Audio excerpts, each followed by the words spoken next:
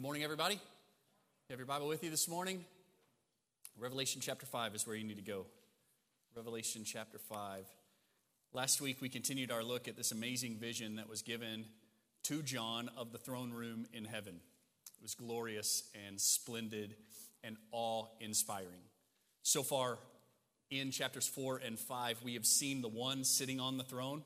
We've seen the reaction of these incredible creatures to his presence. This is none other than God the Father, and even the most spectacular of heavenly beings do nothing but worship him all day, every day. They extol his holiness. Holy, holy, holy, they say. They delight in his eternality. They refer to him as the one who was and is to come.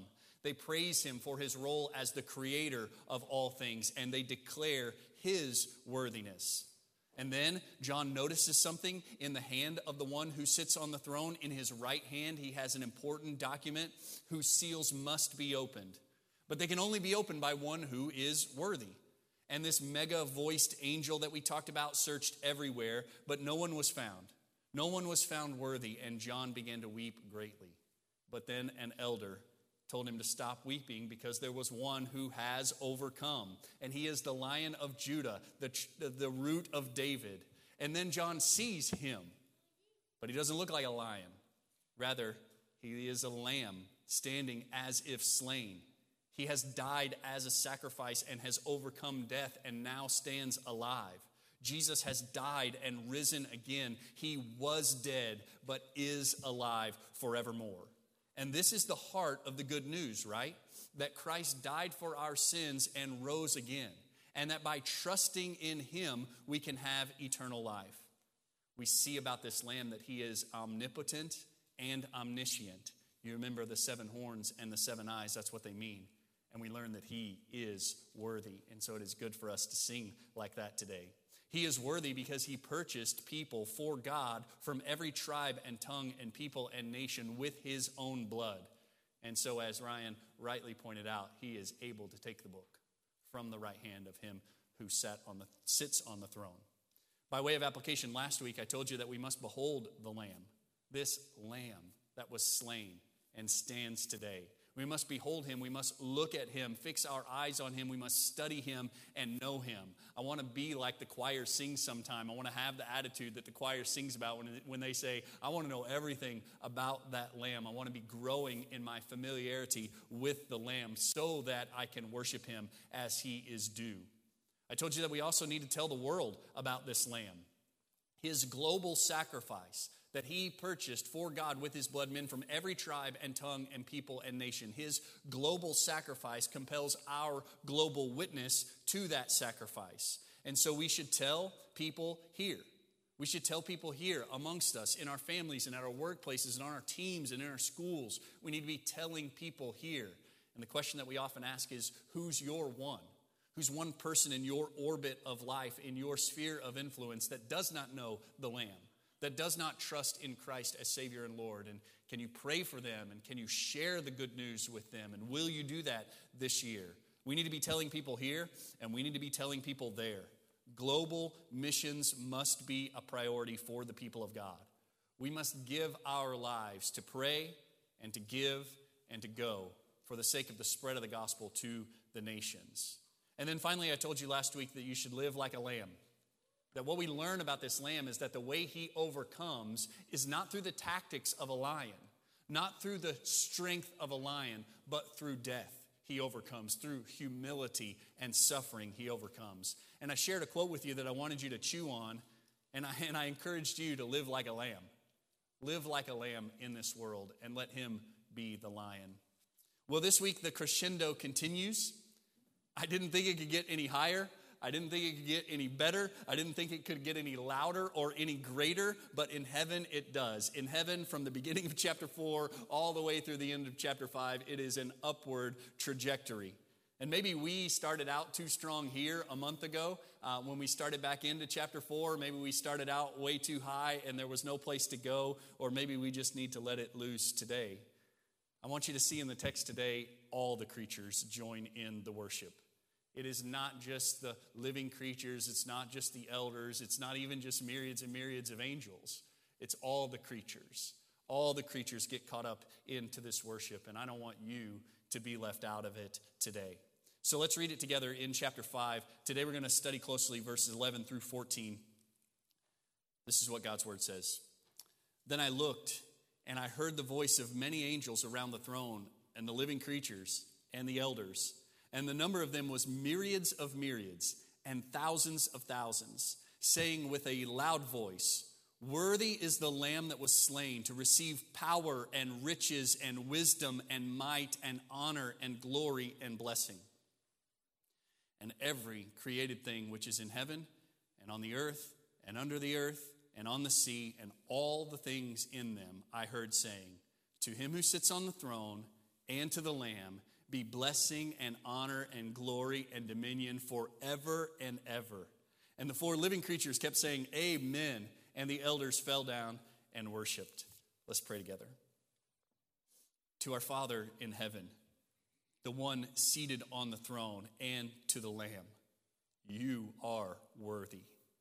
And we want to join today with the myriads of angels, with the elders, the living creatures, and every created thing in shouting about your worth with a loud voice. Not just today and not just in this place, but every day in every place. We want to shout about your worth. You are worthy.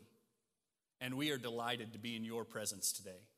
We are delighted that you have seen to it that we would have these words breathed out of your mouth, penned by John, to help us see you more clearly and to inspire us to worship you more passionately. Father, if there be anyone in this room that is unaffected, unmoved by this, I beg that by your grace you would wake them up, for they must be sleeping. More than that, I pray that you would raise them up, for they must be dead. And you alone bring dead things to life. And so we ask that you would, in the name of the Lamb, we ask these things. Amen. Amen. Look at verse 11. There is a ton going on in verse 11 and the first part of verse 12. It says, Then I looked and heard the voice of many angels around the throne and the living creatures and the elders, and the number of them was myriads of myriads and thousands of thousands, saying with a loud voice. First thing I want to draw your attention to right off the bat is the sensory nature of all of this. Then I looked and I heard. In other words, this is not an inkling. This is not a feeling. This is not an understanding that John is trying to convey to us. It is an experience that he is conveying to us. And it must have been absolutely overwhelming for him. I mean, for me, the last few weeks in this room have been a bit overwhelming. I cannot imagine what it must have been like for John to see the things that he saw, to hear the things that he heard, maybe even to smell the things that he smelled. Remember last week we've got incense in the room. Maybe even to smell the things that he smelled in this experience. It's amazing to me. And it's helpful for us to acknowledge that this is what's going on, because it's going on in order to stir him up. And it is going on in order to stir us up as well by the things that we hear and see in the text today. Let me say this too right from the beginning.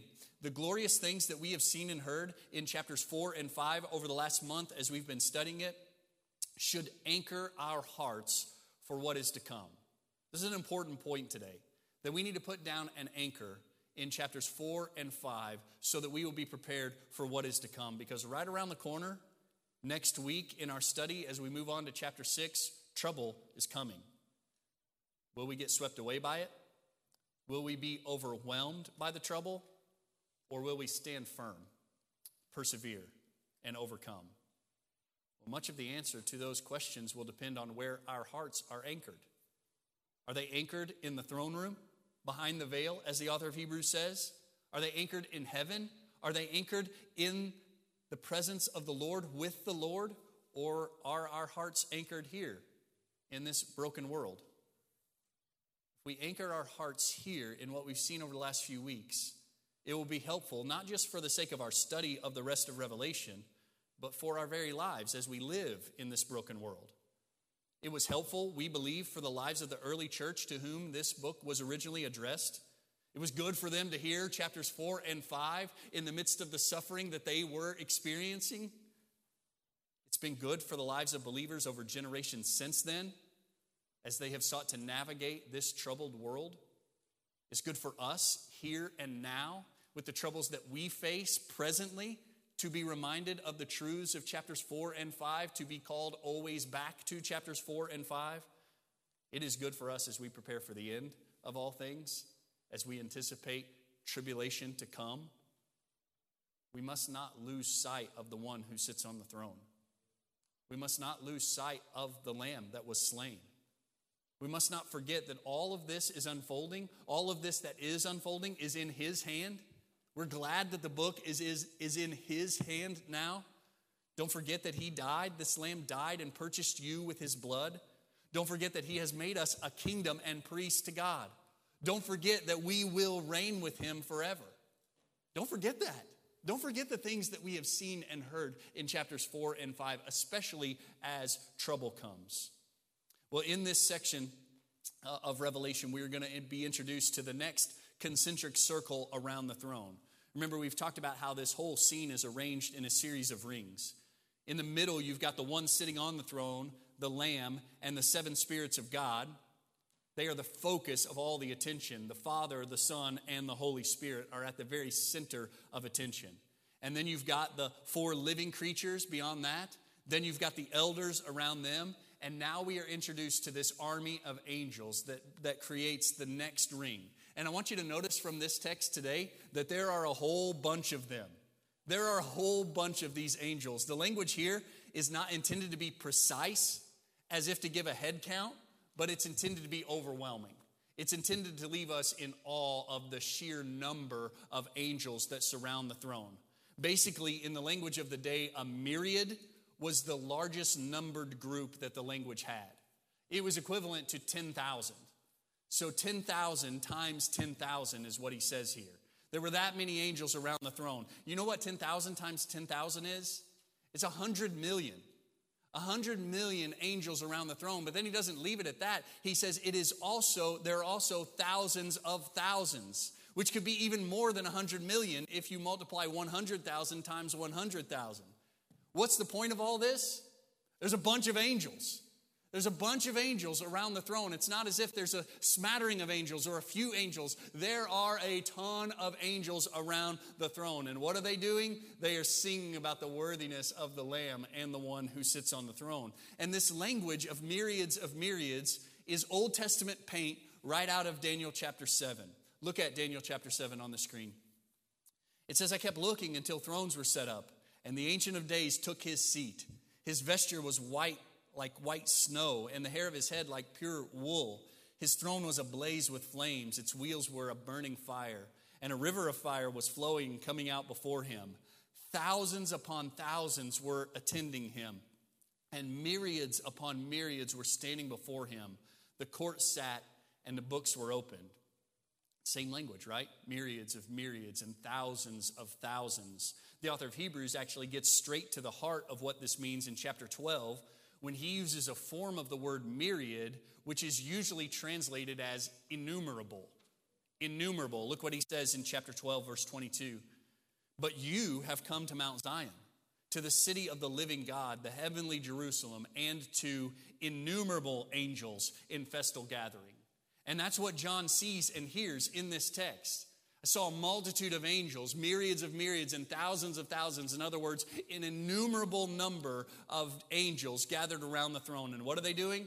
They are worshiping the one who sits on the throne, and they are worshiping the Lamb. And this is a common picture throughout the Bible, that God is surrounded by a multitude of angels. Well, the last thing I want you to notice before we move on to the next verse is that what they say, maybe even what they sing, because it seems pretty clear that they are singing this. It's very poetic, the way what they say is structured, so they're probably singing it. I want you to notice that they say it or sing it with a loud voice.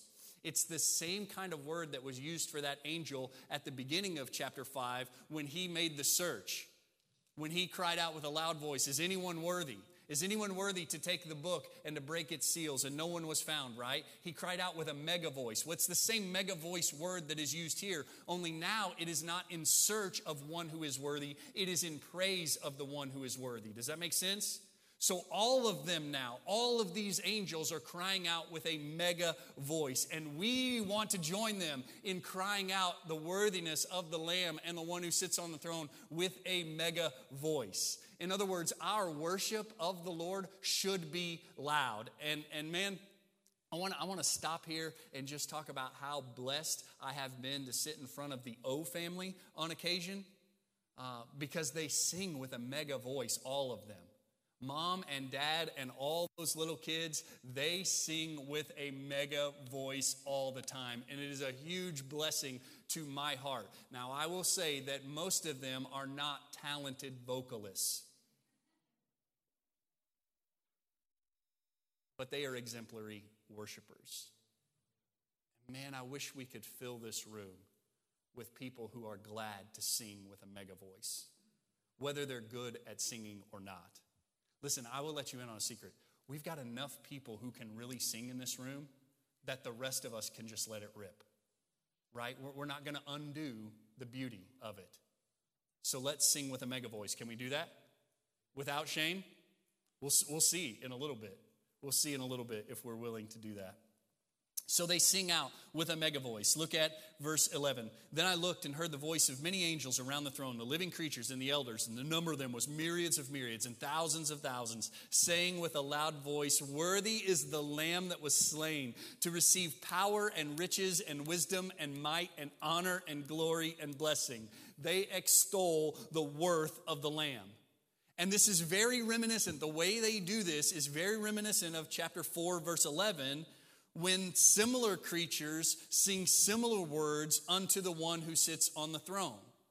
Now, once again, what we learn here is that the Lamb that was slain and the one on the throne weigh the same. That's what the word worthy means. It means to weigh the same as something else. And the one who sits on the throne and the Lamb weigh the same. They are both worthy. The Father is God and is to be worshiped as God. Amen? And the Son, the Lord Jesus Christ, is God, and he is to be worshiped as God. Amen? And the Holy Spirit is God, and he is to be worshiped as God. Amen? So what we see here is some elements of Trinitarian theology and worship going on here. And not to get too deep, not to go down the rabbit hole of the Trinity in this moment, but I do want to affirm 3 statements that the Bible repeatedly states about the nature of God. 3 statements that sum up biblical theology about the Trinity. Number 1, there is one God. Mark that down. There is one God. Number 2, God is 3 persons. We see both of those things throughout the scriptures, and there is a little bit of tension there. Sometimes that is hard to understand. There is one God. God is 3 persons. And number 3, each person is fully God. You read through the Bible from Genesis through Revelation, and you will see those 3 truths affirmed over and over and over again. And so how that all works together is a little bit mysterious, is a little bit hard to understand, but we embrace it because the Bible says it. There is one God. God is 3 persons, and each person is fully God. And this declaration in this verse by the sea of angels is super instructive to us about what worship is supposed to look like. It teaches us that worship is about declaring to God the truth about who he is. It's about declaring to God the truth about who he is. We see this in Psalm 29 in a beautiful way, when the psalmist invites us to ascribe to the Lord, O sons of the mighty. Ascribe to the Lord glory and strength. Ascribe to the Lord the glory due his name. Worship the Lord in holy array. That's what worship looks like. It looks like ascribing to the Lord glory and strength and honor and power and riches and wisdom and might, all of these things that the angels are doing in Revelation. We see it also beautifully in 1 Chronicles chapter 16, where we are invited to sing to the Lord all the earth, proclaim good tidings of his salvation from day to day, tell of his glory among the nations, his wonderful deeds among all the peoples. For great is the Lord and greatly to be praised. He is to be feared above all gods. For all the gods of the peoples are idols, but the Lord made the heavens. Splendor and majesty are before him. Strength and joy are in his place. Ascribe to the Lord, O families of the peoples. Ascribe to the Lord glory and strength. Ascribe to the Lord the glory due his name. Bring an offering and come before him. Worship the Lord in holy array. Tremble before him, all the earth. Indeed, the world is firmly established, and it will not be moved. Let the heavens be glad, and let the earth rejoice. Let them say among the nations, the Lord reigns. Let the sea roar, and all it contains. Let the field exult, and all that is in it. This is what worship looks like. It looks like saying things that are true about God unto God in praise to his name. Let me remind you about this quote from Craig Keener that I shared last week when he said, in the Bible, worship was often joyous celebration. Expressions of joy are over 100 times in the Psalms, and often includes shouting over 20 times in the Psalms. The heart of worship, listen to this, the heart of worship is declaring to God how majestic he is and how great his works are, which in short means articulating the truth about him. Theology can thus be worshipful, though biblical worship is generally not simply rational, but affective as well, devoting one's whole being in attention to God. And that's what these angels are doing. They are stating, declaring the truth about God to God. They are delighting and extolling who he is, and our worship should look the same. Look at verse 13. It says, and every created thing which is in heaven and on the earth and under the earth and on the sea and the things in them I heard saying. Now this verse provoked a question this week in my own heart and had discussion with several people. It's a question that may be a little bit distracting, like many questions can be in Revelation. The question is this: if every creature is involved in this, does this mean that unbelievers are involved in what happens in verses 13 and 14? If every creature is involved in this, does that mean that demons are even involved in this? Maybe even the prince of demons himself involved in this? Well, it's an interesting question, right? And you might want to chase that on your own for a little while. And if the answer is yes, which it may well be, then it has to be yes in the sense of Philippians chapter 2, a passage that you're familiar with. And this is a passage that I'm going to share more than I intended just because it's so good. It's like one of those where like what I want you to hear is at the very end, but there was so much good in front of it that I want you to hear that too. So look at Philippians chapter 2, starting in verse 5. Have this attitude in yourselves, which was also in Christ Jesus, who although he existed in the form of God, did not regard equality with God a thing to be grasped, but emptied himself, taking the form of a bondservant and being made in the likeness of men. Being found in appearance as a man, he humbled himself by becoming obedient to the point of death, even death on a cross. For this reason also God highly exalted him and bestowed on him the name which is above every name, so that at the name of Jesus every knee will bow, of those who are in heaven and on earth and under the earth, and that every tongue will confess that Jesus Christ is Lord, to the glory of God the Father. So if the scene in Revelation chapter 5 of every creature singing his praises includes unbelievers, demons, and even the prince of demons, they are doing this, but they are not doing it gladly. They're not doing it gladly, but they are doing it. They are recognizing that Jesus is Lord. But that doesn't seem to be the sense, the tone of this passage, and could perhaps distract us from the overall point. And the overall point is this: worship in the throne room is not limited to heavenly beings. Worship in the throne room of God is not limited to heavenly beings. People are involved. There's another ring around the throne, in other words. We've got the Father, the Son, and the Spirit at the center. We've got the living creatures next. We've got the elders around them. Then we've got these myriads and myriads of angels. And then we've got all of creation. And what I want you to see is that everyone around the throne, everything around the throne is worshiping the one who sits on the throne and the Lamb. Nothing is exempt. Everything worships. Everything joins in. In other words, no one sits it out. No one in this scene rolls their eyes and crosses their arms and abstains from worship. There is no everything except the really tough manly guys. Everything except the really tough manly guys was singing praises to the Lamb and the one who sits on the throne. Or only those who had a special vocal talent were singing praises to the one who sits on the throne. What I want you to see is that everything is involved in this. And that might be super convicting for some of you who week after week after week come in here to worship like this, and you're like, I'm just going to stand here while everyone else does it. No one's doing that there. Like, you are totally out of place.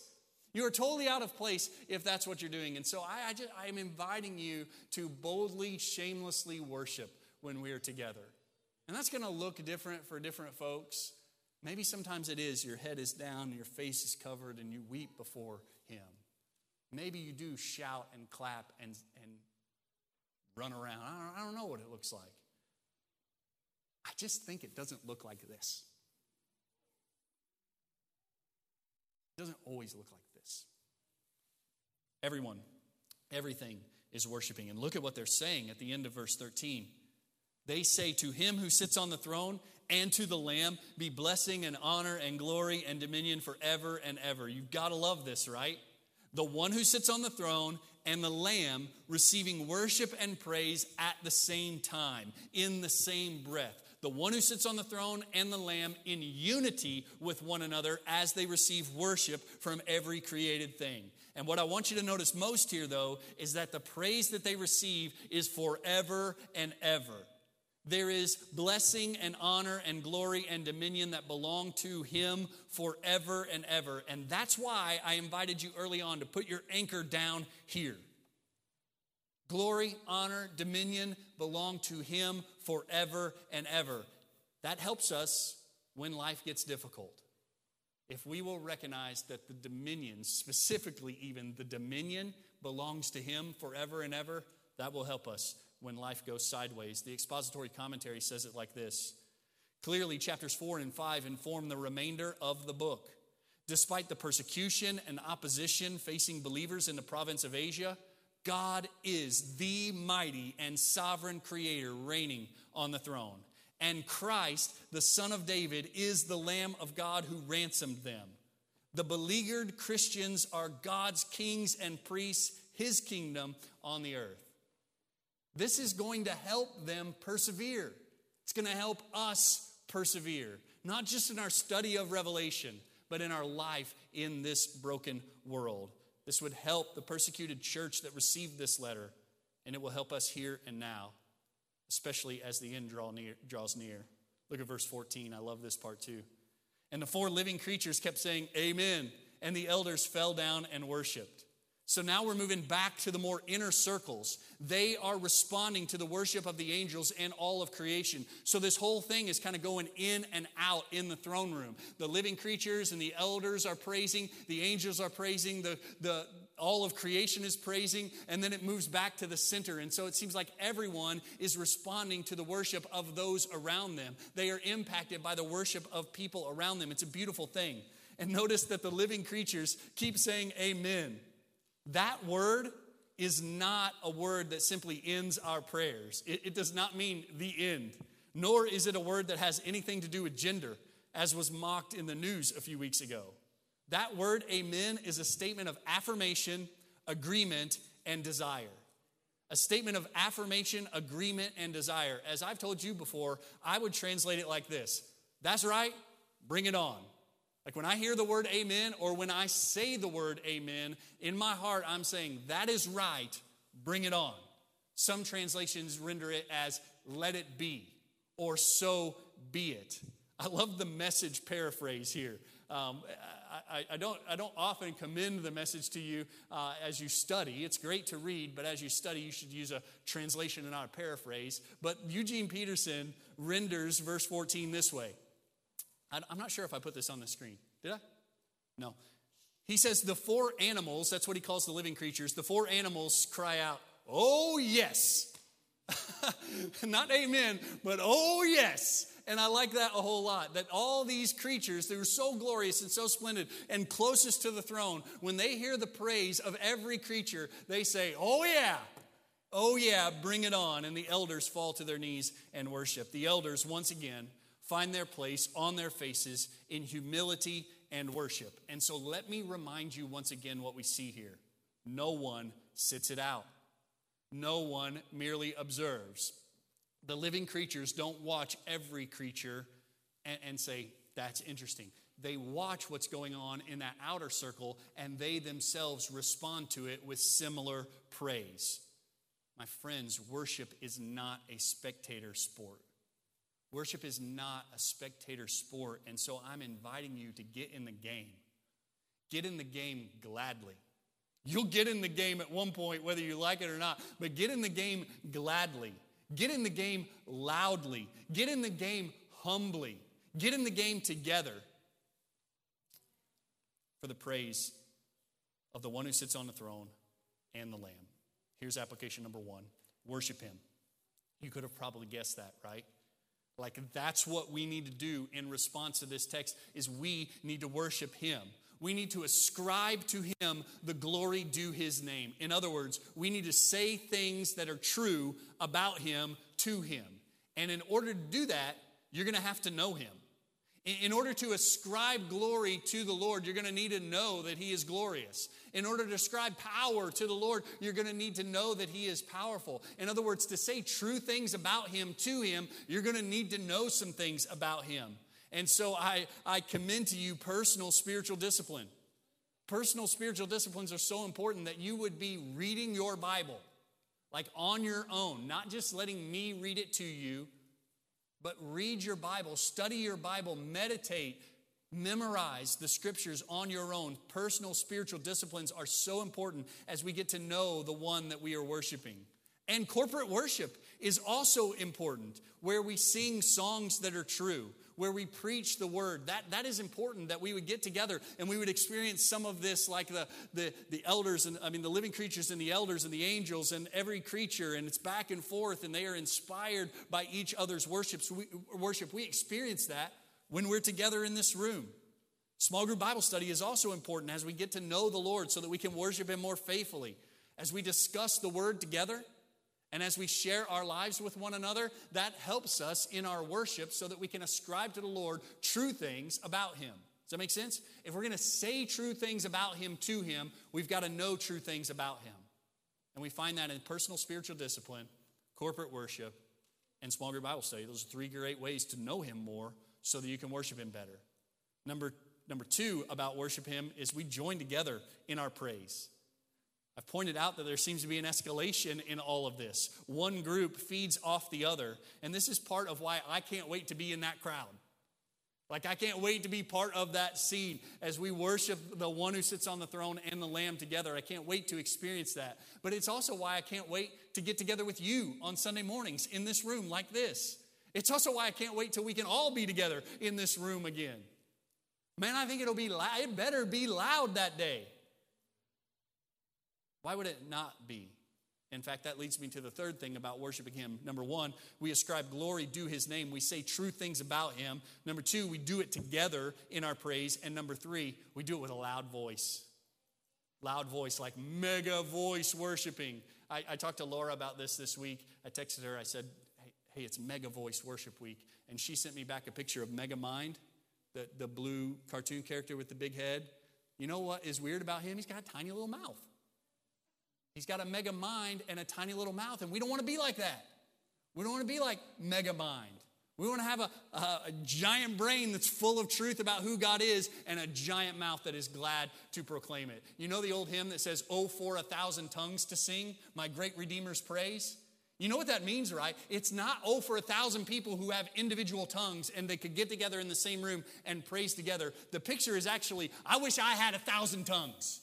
I wish I had 1,000 tongues in my mouth to praise my Redeemer with them all. You want a mega voice? I hope you do. He deserves a mega voice praise.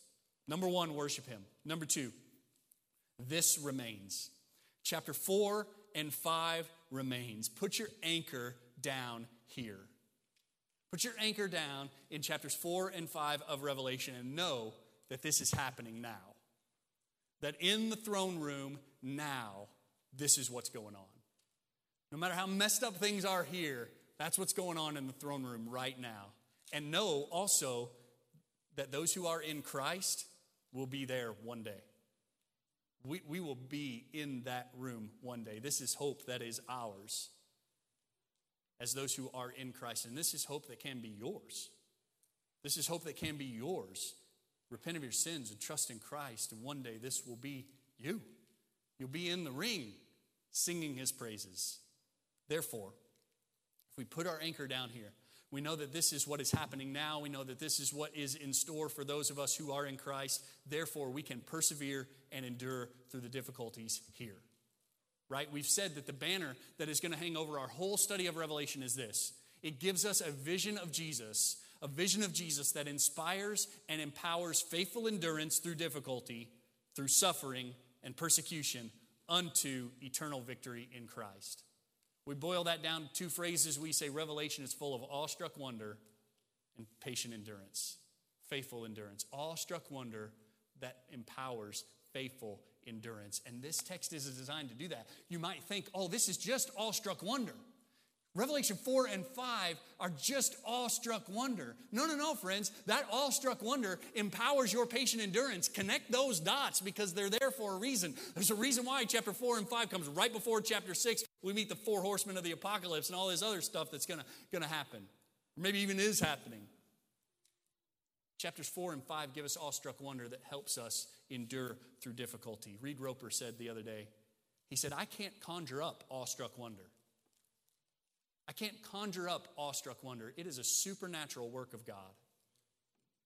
And if Reed is right, and I think he is, then we should ask him to strike us with awe. And then he says, I know it's a work of God when it leads to faithful endurance.